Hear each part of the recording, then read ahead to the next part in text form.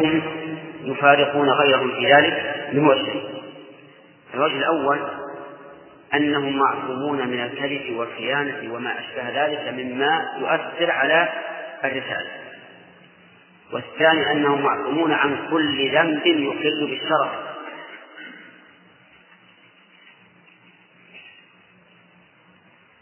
معروف. الثالث أنهم معصومون من الإصرار على الذنوب، لا بد أن ينبهوا عليها حتى يوفقوا للتوبة منها. فهذه فروق ثلاثة بينهم وبين غيرهم من الناس. أما غيرهم من الناس فإنهم ليسوا معصومين مما يخل بالشرف ولا مما يخل بالأمانة وليسوا معصومين من الإصرار على المعاصي. ومن فوائد الآية الكريمة الأمر بالتسبيح بحمد الله صباحا ومساء، بقوله وسبح بحمد ربك بالعشي والإشراق. فإن كان المراد بذلك الصلوات الخمس فالأمر هنا للوجوب، وإن كان المراد به التسبيح الذي هو الذكر المعروف فإن الأمر هنا للاستحباب. قال الله تبارك وتعالى إن الذين يجادلون في آيات الله بغير سلطان أتاهم. قوله بغير سلطان أتاهم هل هذا قيد افتراضي أو لبيان الواقع؟ لبيان الواقع. ما هي الفائدة من ذكر القيد الذي لبيان الواقع؟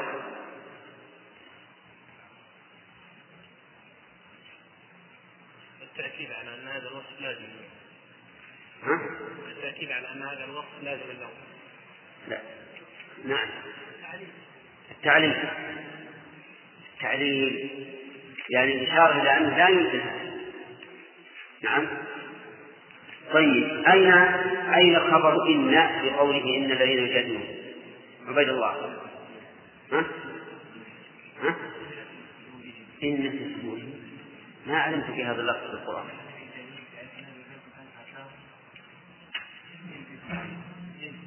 جملة إن في صدورهم إلا كذب. طيب ما معنى قوله ما هم ببالغين؟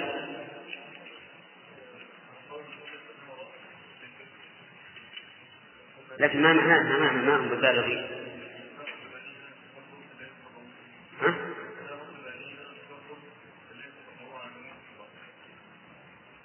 يعني ما هم ببالغين مرادهم من التكبر؟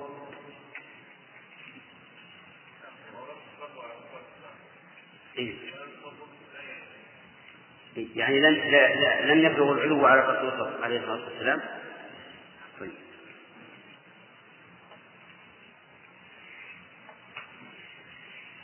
احنا أكملنا الآية إلا إلى وسط البسيط. نعم. هذه الآية فيها فوائد: بيان حال الذين يجادلون في آيات الله وأنه ليس لهم دليل فيما يجادلون به، ثم إن الجدال في آيات الله ينقسم إلى قسمين رحمه الله: جدال لإثبات الحق وإبطال الباطل فهذا مأمور به لقوله تعالى وجادلهم بالتي هي أحسن، وجدال بالعكس لإثبات الباطل وإبطال الحق، وهذا هو المذموم وعليه تتنزل مثل هذه الآية الكريمة. ومن فوائد هذه الآية إثبات آيات الله عز وجل، وهي كما قلنا في التفسير شرعية وكونية. ومن فوائد الآية الكريمة أن الحامل لهؤلاء المجادلين هو الكبر والتعلي لقوله إن في صدورهم إلا كبر. ومن فوائدها أيضا أن هؤلاء لن يبلغوا مرادهم بما يجادلون به بقوله ما هم ببالغيه. وقد أشار الله تعالى إلى هذا في قوله بل نقذف بالحق على الباطل فيدمغه فإذا هو زاهق ولكم الويل مما تصفون. فتأمل هذه العبارات القوية بل نقذف بالحق على الباطل، قذف وهو الرمي بشدة، فيدمغه أي يصل إلى دماغه، فإذا هو زاهق أي فيموت بالحال، لأن إذا فجائية، وإذا فجائية تدل على مفاجأة الشيء، وهذا يدل على أن الحق غالب للباطل ولا محالة. فإن قيل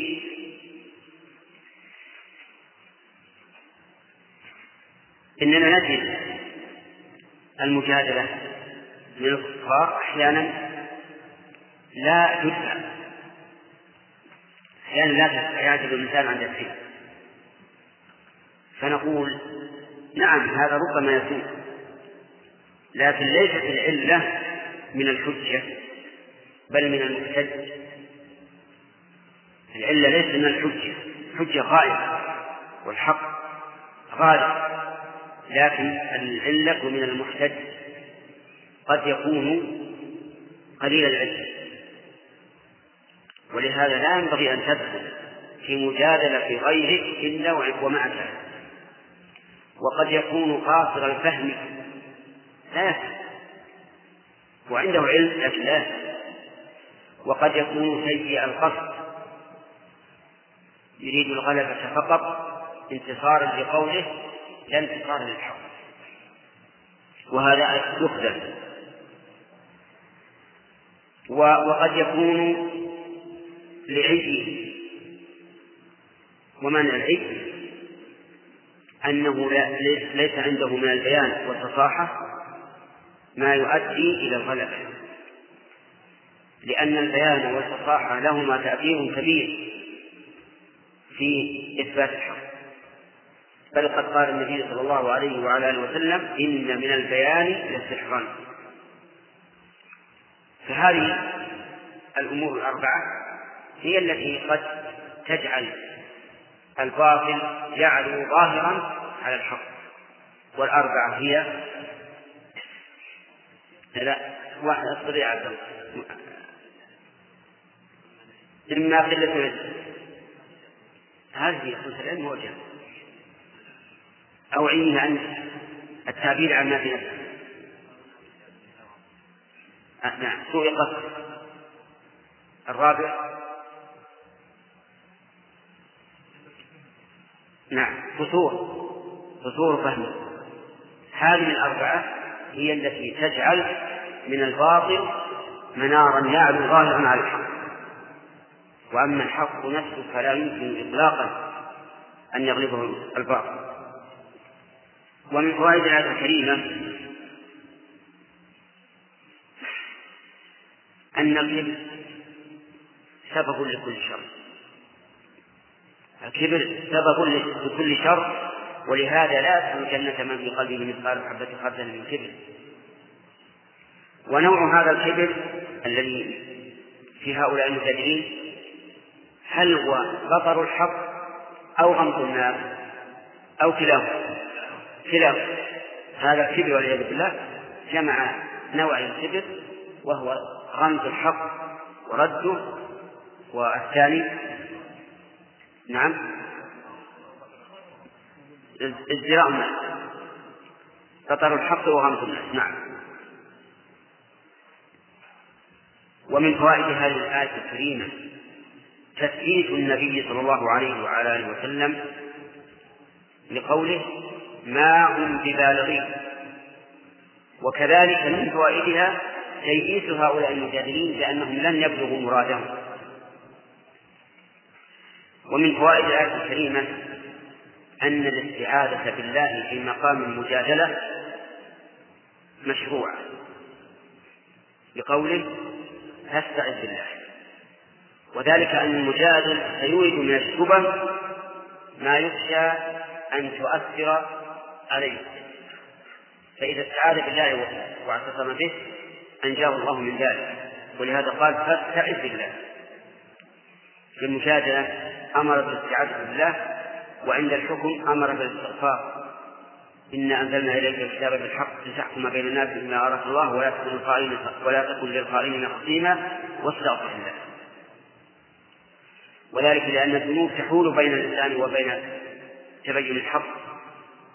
وأما في مقام المجادلة فالإنسان محتاج إلى من يلتجئ إليه ويعتصم به، فلهذا قال فاستعذ بالله. ومن فوائد الآية الكريمة إثبات السمع لله عز وجل بقوله إنه هو السميع، وإثبات البصر بقوله البصير. والسمع ذكر العلماء رحمهم الله أنه ينقسم إلى قسمين: الأول إدراك المسموع، والثاني الاستجابة. الأول إدراك المسموع، والثاني الاستجابة. فأما إدراك المسموع فيرد بمعاني متعددة. أولا بيان سعة سمع الله عز وجل،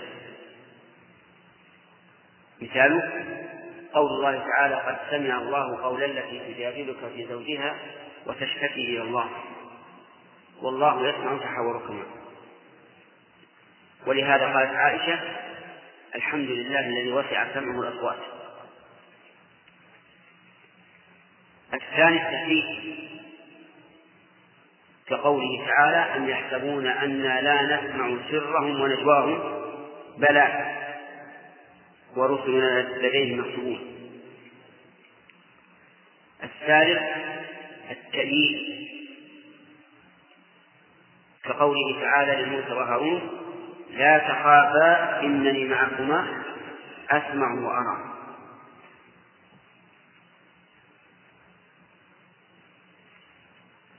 أما السمع الذي بمعنى الاستجابة فكقوله تعالى إن ربي لسميع الدعاء أي مجيب. وكقول المصلي سمع الله لمن حمده أي استجاب لمن حمده. وأما البصير فلها معنيان: المعنى الأول المدرك ببصره كل شيء فيكون بمعنى الرؤية. والثاني العلم يعني أنه عليم بكل شيء. وفي الآية الكريمة من الفوائد أيضا إثبات السمع والبصر معا، وهو أدل على الكمال من انفراد أحدهما.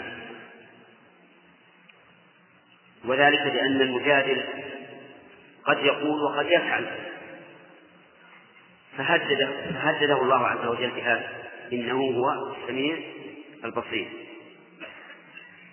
لأن المستعيذ بالله إما أن يستعيذ من أقوال وإما أن يستعيذ من أفعال.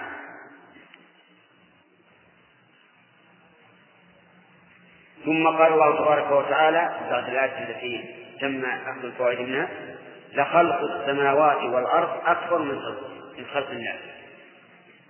اللام هنا لام الابتداء وتفيد التوكيد، وخلق مبتدأ وأكبر خبر مبتدأ. السماوات هي السبع الطباق، والأرض هي الأرض التي نحن عليها، وقد جاءت سنة بأنها سبع صراح تصريح كما في قول النبي صلى الله عليه وسلم من اقتطع شبرا من الأرض ظلما طوقه الله به يوم القيامة من سبع أرض. وأومأ القرآن إلى ذلك في قوله الله الذي خلق سبع سماوات ومن الأرض مثلهن، لأن المماثلة هنا لا يمكن أن تكون في الصفة لظهور الفرق بين السماوات والأرض، لكنها مثلها في العدد. أكبر خبر مبتدأ أي أكبر من خلق الناس، يعني من إيجاد الناس ابتداء أو إعادة، ابتداء وإعادة. إيجاد السماوات والأرض أكبر من إيجاد الناس ابتداء وإعادة. يقول ولكن أكثر الناس لا يعلمون. نعم، يقول المؤلف رحمه الله ونزل في منزل البعث خلق السماوات والأرض ابتداء أكبر من خلق الناس مرة ثانية، فقيد خلق الناس في المرة الثانية وهي الإعادة بناء على أن الآية نزلت في منزل البعث، والصواب أن الآية نزلت فيما هو أعم، نزلت في منزل البعث وفي بيان قدرة الله عز وجل. طيب، وعلى هذا فنقول لخلق السماوات والأرض ابتداء أكبر من خلق الناس ابتداء وإعادة. ولكن أكثر الناس، قال المؤلف المفسر أي كفار مكة، لا يعلمون. وفي هذا التفسير قصور، لأن أكثر الناس أعم من كونهم من مكة أو غيره. أكثر الناس لا يعلمون. لماذا لا يعلمون؟ لأنهم لا يتفكرون في خلق السماوات والأرض، فهم جاهلون لا يعلمون. وما يستوي الأعمى والبصير والذين آمنوا وعملوا الصالحات ولا المسيء. هذان مثلان بينهم الله عز وجل. الأول الأعمى والبصير، هل يستويان؟ نعم، لا يستويان، ولا أحد من الناس يقول إنهما يستويان. ولا الذين آمنوا وعملوا الصالحات ولا المسيء، يعني إذا تقرر أنه لا يستوي الأعمى والبصير فكذلك لا يستوي الذين آمنوا وعملوا الصالحات والمسيء، لا يمكن. قال المؤلف وما يستوي الأعمى والبصير. قال المؤلف فهم أي الذين لا يهتدون كالأعمى ومن يعلمه كالبصير. جاء بذلك المؤلف توفئة لبيان مناسبة الآية لما قبلها. ولكن قد يقال إن بين الله فيها أنه لا يستوي هؤلاء وهؤلاء. وما يستوي الأعمى أي لا يتساويان، ولا الأعمى والبصير، ولا الذين آمنوا وعملوا الصالحات وهو المحسن، ولا المسيء فيه زيادة لا. وكأن التقدير على المؤلف ولا الذين آمنوا وعملوا الصالحات والمسيء، وهذا المعنى واضح. لكن قوله وهو المحسن يعني أن الذي آمن وعمل الصالحات محسن، لقوله صلى الله عليه وسلم الإحسان أن تعبد الله كأنك تراه فإن لم تكن تراه فإنه يراك. وقوله الذين آمنوا وعملوا الصالحات، آمنوا بالقلب وعملوا الصالحات بالجوارح، وذلك أن الإيمان متى وقر في القلب صدقته الأعمال. وقول الصالحات وصف لموصوف محذوف، والتقدير الأعمال الصالحات. والعمل الصالح ما اجتمع فيه أمران: الأول الإخلاص لله عز وجل، والثاني المتابعة لرسول الله صلى الله عليه وعلى آله وسلم. فبفقد الأول يكون الشرك، وبفقد الثاني تكون البدعة. والله سبحانه وتعالى لا يقبل عملا أشرك فيه معه غيره، ولا يقبل بدعة ابتدعها أحد في دينه. قال الله تبارك وتعالى في الحديث القدسي: أنا أغنى الشركاء عن الشرك، من عمل عملا أشرك فيه معي غيري تركته وشركه. وقال النبي صلى الله عليه وعلى آله وسلم: من عمل عملا ليس عليه أمرنا فهو رد. إذن فلا بد من إخلاص لا شرك معه، ومتابعة لا ابتداع معها، وبذلك يكون العمل صالح. ولا المسيء يعني السيئات، والسيئات هي إما تفريط أو إفراط، إما تفريط بالغلو والزيادة، إما تفريط بالنقص والقصور، وإما إفراط بالزيادة، وكلاهما إساءة. ثم قال عز وجل: قليلا ما يتذكرون، يتعظون بالياء والتاء، أي تذكرهم قليل جدا. قوله يتذكرون أي يتعظون، وفيها قراءتان: يتذكرون وتتذكرون، وكلاهما صحيح سبعية. ثم أشار المؤلف إلى إعراب هذا التركيب، وهو كثير في القرآن، فقال رحمه الله: أي تذكرهم قليل جدا. وعلى هذا تكون ما مصدرية، أي تذكرهم تذكر تذكر قليل. ولكن الذي يظهر أن قليلا صفة لموصوف محذوف مفعولا مطلقا، أي يتذكرون تذكرا قليلا. وما هذه ما زائدة التوكيد. توكيد إيش؟ توكيد القلة، يعني قليلا قليلا. وعلى هذا تكون الجملة مركبة من فعل وفاعل ومن مفعول مطلق الذي هو قليلا لأنه صفة لمصدر محذوف، ومن ما الزائد للتوكيد. نعود إلى الفوائد من الآيتين. يقول عز وجل: لخلق السماوات والأرض أكبر من خلق الناس. في هذا إثبات أن السماوات والأرض أعظم من البشر، وهذا واضح. بل إن البشر جزء من الأرض، لأنهم خلقوا من إيش؟ من طين. ومن فوائد الآية الكريمة إقامة الحجة على منكر البعث، لأنكم إذا أقررتم أن الله خالق السماوات والأرض لازمكم أن تقروا بأنه قادر على خلق الناس، لأن من قدر على الأعظم فهو على ما دونه أقدر. ومن فوائد وقد أقام الله أيضا أدلة كثيرة على إثبات البعث، من هذه الآية وهي الاستدلال بالأعظم على الأدنى، ومنها قوله تعالى: وهو الذي يبدأ الخلق ثم يعيده وهو أهون عليه. وهو الضمير يعود على الإعادة، أهون عليه من الابتداء، وهذا شيء معلوم بالحس والعقل. ومن فوائد الآية الكريمة إثبات البعث. وجه الدلالة: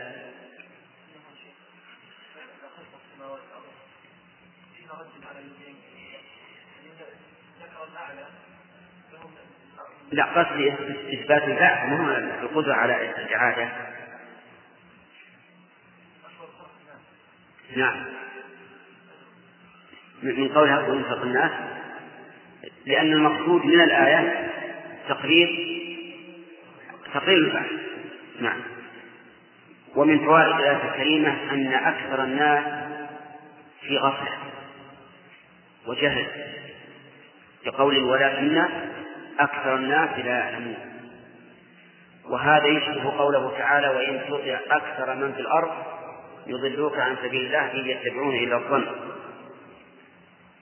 فاحرص على أن لا تكون من هؤلاء الذين لا يعلمون.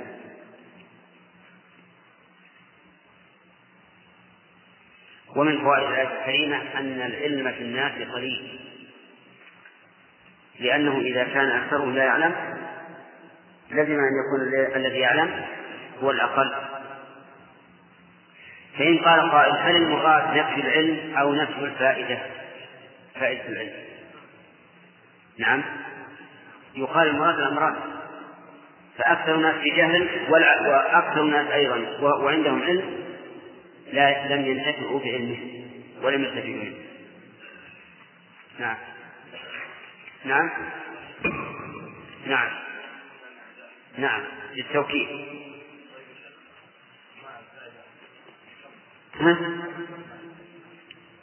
لحمة هذه كبيرة علامتها أنك لو أسقطتها لتم الكلام فيه. نعم.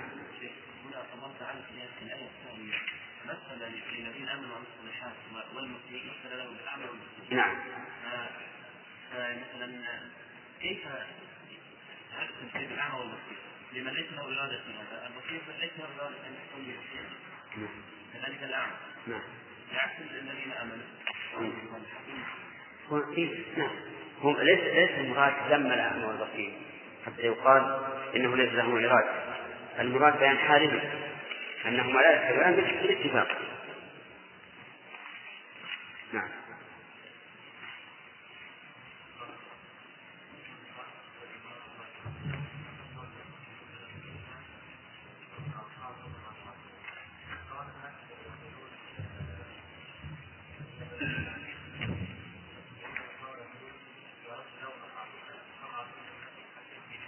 ايش؟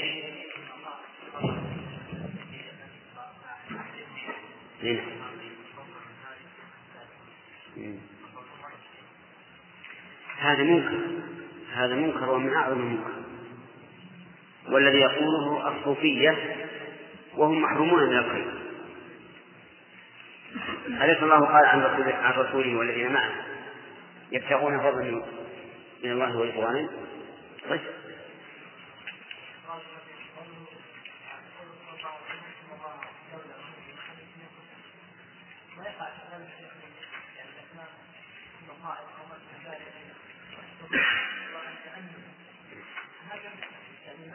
لا الحزن على الشيء لا ينافي الصبر، اللي ينافي أن يقع في قلبه التسخط على الله.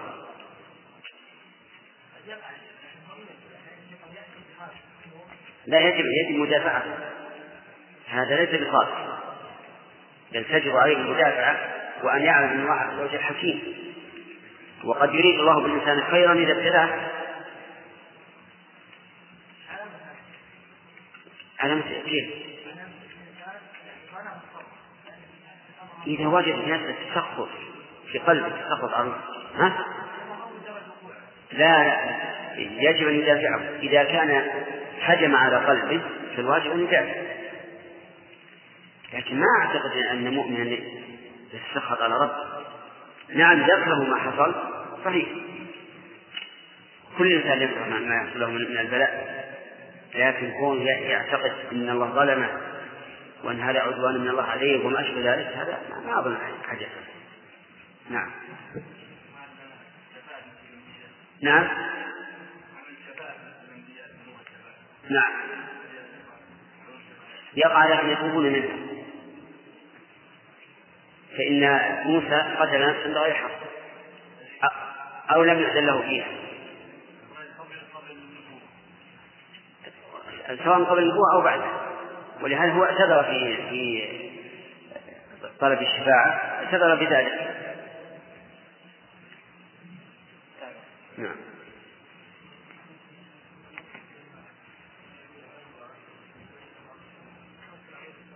كيف؟ والذين آمنوا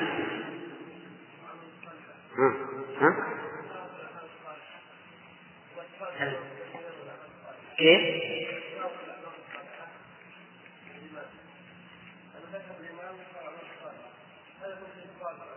تفاوت معلومة، لكن ترى ما وصلنا الآية هذه، ليش ننتظر عن شيء ما وصلنا ولا أخذنا فوائد ولا شيء؟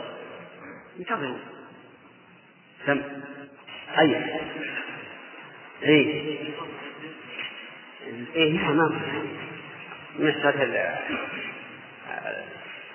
الحور إن زوجات الجنة يكون أحسن، ما هو بلا ذلك على ما قلنا علمنا شيء، علمنا الحديث فيه شيء من الضعف، لكن مثل ما قلنا نساء الدنيا أحسن إلى شيء. نسأل الله يجعلنا من الجنة.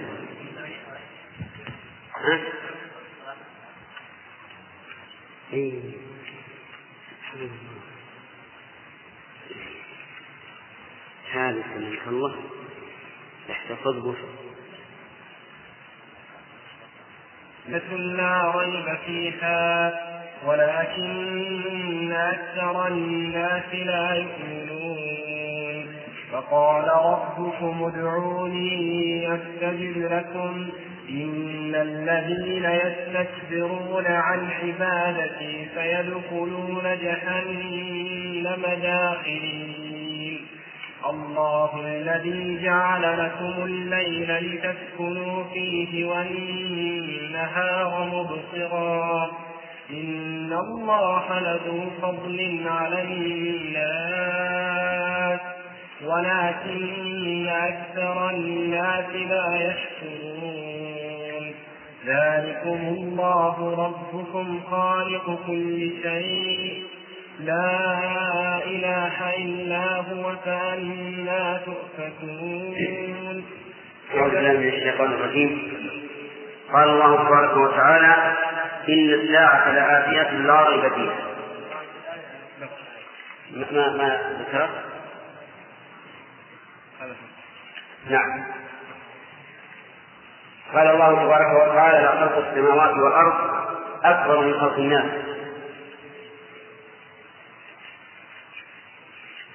في هذه الآية من الفوائد. أولا من فوائد هذه الآية أن خلق السماوات والأرض أكبر من خلق الناس، وهذا واضح. لكن الآية اللي بعد خلق الآية هذه وما يستوي الأعمى. طيب طيب قال الله وما يستوي الأعمى والبصير والذين آمنوا وعملوا الصالحات ولا المسلمين. في هذه الآية من الفوائد أولا ضرب الأمثال، وهو إلحاق المعقول بالمحسوس. وجه ذلك أن انتفاء الاستواء في الأعمى والبصير أمر معلوم بالحس، واستواء الذين آمنوا وعملوا الصالحات وانتفاء استواء الذين آمنوا وعملوا الصالحات والمسيء أمر معلوم بالعقل. ومن فوائد هذه الآية الكريمة أنه ينبغي لمعلم الناس أن يربط المعقولات بالمحسوسات، لأن ذلك أقرب إلى الفهم وأدعى إلى التفصيل، إذ أن المحسوس لا ينكر، لكن المعقول قد يكابر فيه من يكابر وينكره. من فوائد الآية الكريمة نفي المساواة بين الأمور المختلفة. وهذا من قواعد الشريعة أنها لا تساوي بين مختلفين ولا تجمع بين مفترقين. ومنها أن من الناس من يطمطم ويقول إن الدين الإسلامي دين المواساة، المساواة دين المساواة، وهذا خطأ. الدين الإسلامي دين العدل وليس دين المساواة. الذين يقولون إنه دين المساواة يريدون أن يتحولوا من هذا إلى التسوية بين الرجل والمرأة وبين الشريف والوظيف، وهذا خطأ. فإن الله تعالى جعل لكل إنسان ما يليق به شرعا وقدرا، ولهذا لم يأتي حرف واحد في القرآن فيه أن الناس سواء أبدا. أكثر ما يوجد في القرآن نفي الاستواء، أي نفي المساواة. لكن العدل جاء في القرآن: إن الله يأمر بالعدل والإحسان وإذا حكمتم بين الناس أن تحكموا بالعدل اعدلوا وأقربوا التقوى إلى غير ذلك من الآيات. وذلك لأن العدل يعني أن ننزل كل إنسان منزلته، فإذا استوى إنسانان في منزلة سويناهما في الحكم أو ساوينا بينهما في الحكم، وإذا اختلفا فرقنا بينهما. والعجب أن كثيرا من كتب المتأخرين يقولون بذلك، وهذا أمر قد يدعو أيضا إلى التسوية بين المؤمن والكافر، لأن كل منهما إنسان بشر. لكن إذا قلنا العدل صار الكافر لا يمكن أن يلحق بالمسلم، لأن ذلك جور وظلم في حق المسلم وغلو وإفراط في حق الكافر. ومن فوائد الآية الكريمة فضيلة الإيمان والعمل الصالح وسوء العمل السيء، لقوله والذين آمنوا وعملوا الصالحات ولا المسيء. ومن فوائد الآية الكريمة أن كثيرا من الناس لا يتذكرون إلا قليلا، بقوله قليلا ما تذكرون. نعم. ومن فوائدها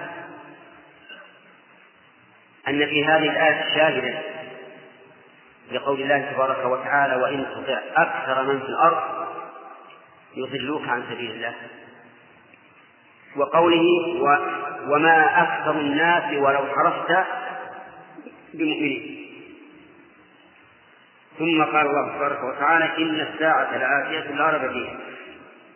هذه الجملة مؤكدة بمؤكدين هما إن واللام، ثم أكد هذا التأكيد بقوله وهو تأكيد معنوي أيضا بقوله وهو تأكيد معنوي، والأول تأكيد لفظ لا ريب فيها. ريب شك، فيها أي في اتيانها ووقوعها. والمراد بالساعة اليوم الذي يبعث فيه الناس، وسمي ساعة لأن الناس يطلقون الساعة على الأمر الذي يدهى الناس ويفجعهم حتى لا يشعرون به.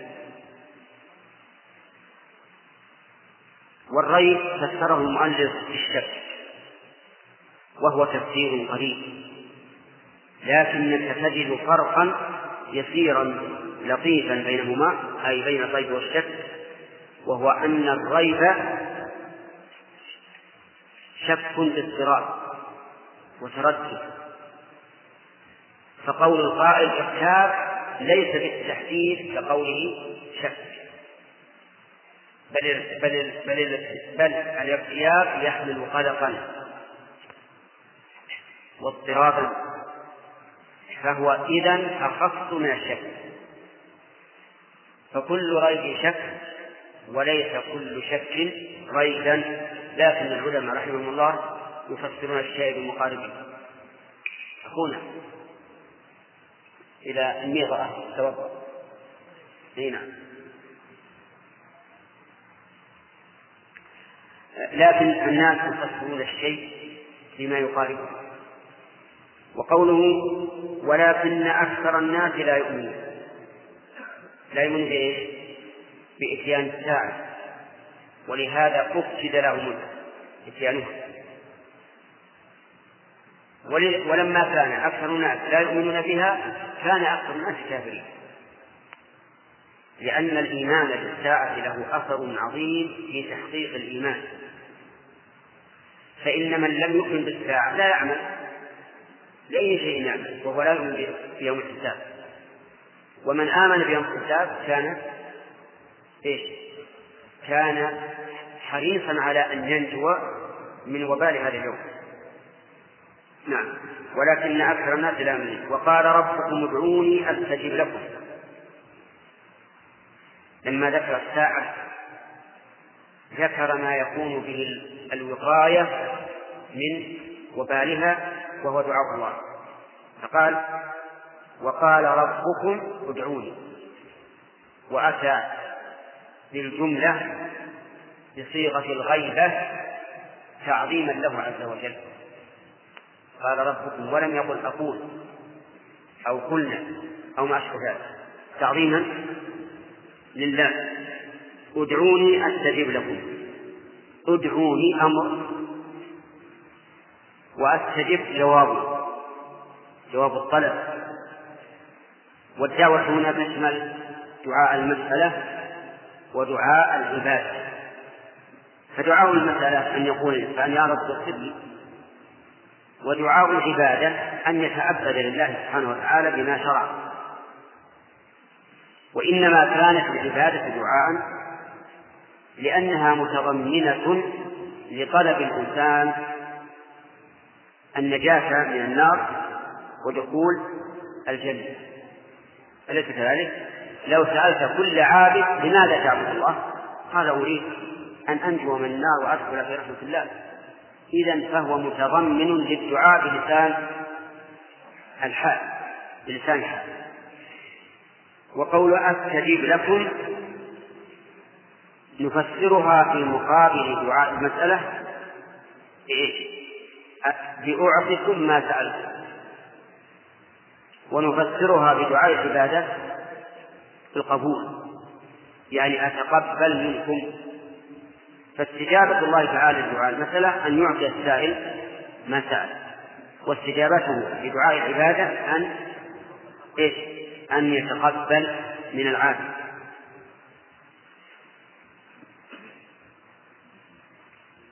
قال المؤلف المفسر أي اعبدوني أجبكم بقرينة ما بعده. وهذا التفسير بناء على ما سمعتم لماذا تصفونه بالقصور يعتبر تفسيرا قاصرا، وأما ما بعده فليس قرينة لتخصيصه بهذا، بل نقول إن الذين يستكبرون عن عبادتي تدل على أن الدعاء عبادة. قال ادعوني ثم قال إن الذين يستكبرون عن عبادتي. ولا شك أن الذي يستكبر عن دعاء الله ويرى أنه غني عن الله وليس محتاجا إليه لا شك أنه مستحق لهذا الوعيد، وهو أنه سيدخل جهنم صاغرا. إن الذين يستكبرون عن عبادتي هذا من جملة المقول، سيدخلون بفتح الياء وضم الخاء وبالعكس يدخلون، وهما قراءتان فتحيتان صحيحتان. جهنم اسم النار، وهو اسم معرب، وأصله على ما قيل جهنم، وقيل بل هو عربي والنون فيه زائدة، وأصله من الجهمة يعني الظلمة. وأيا كان فهو عالم على النار، أجارنا الله وإياكم منها. وقول داخلين صاغرين، داخل الصاغر. نعود إلى فوائد الآيتين الكريمتين. الأولى إن الساعة لآتية لا ريب فيها. من فوائدها ثبوت قيام الساعة ثبوتا مؤكدا بقوله إن الساعة لآتية لا ريب فيها. ومن فوائدها التحذير من إهمال هذه الساعة وعدم العمل لها،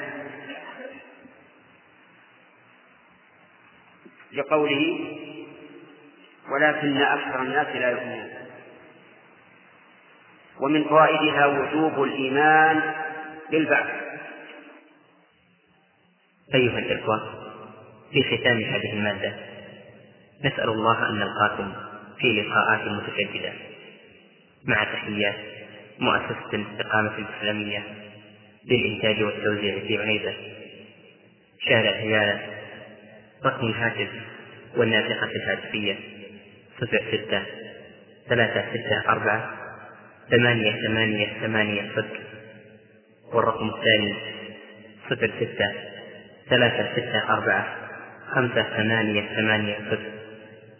ورقم صندوق البريد 2 و500 و1000.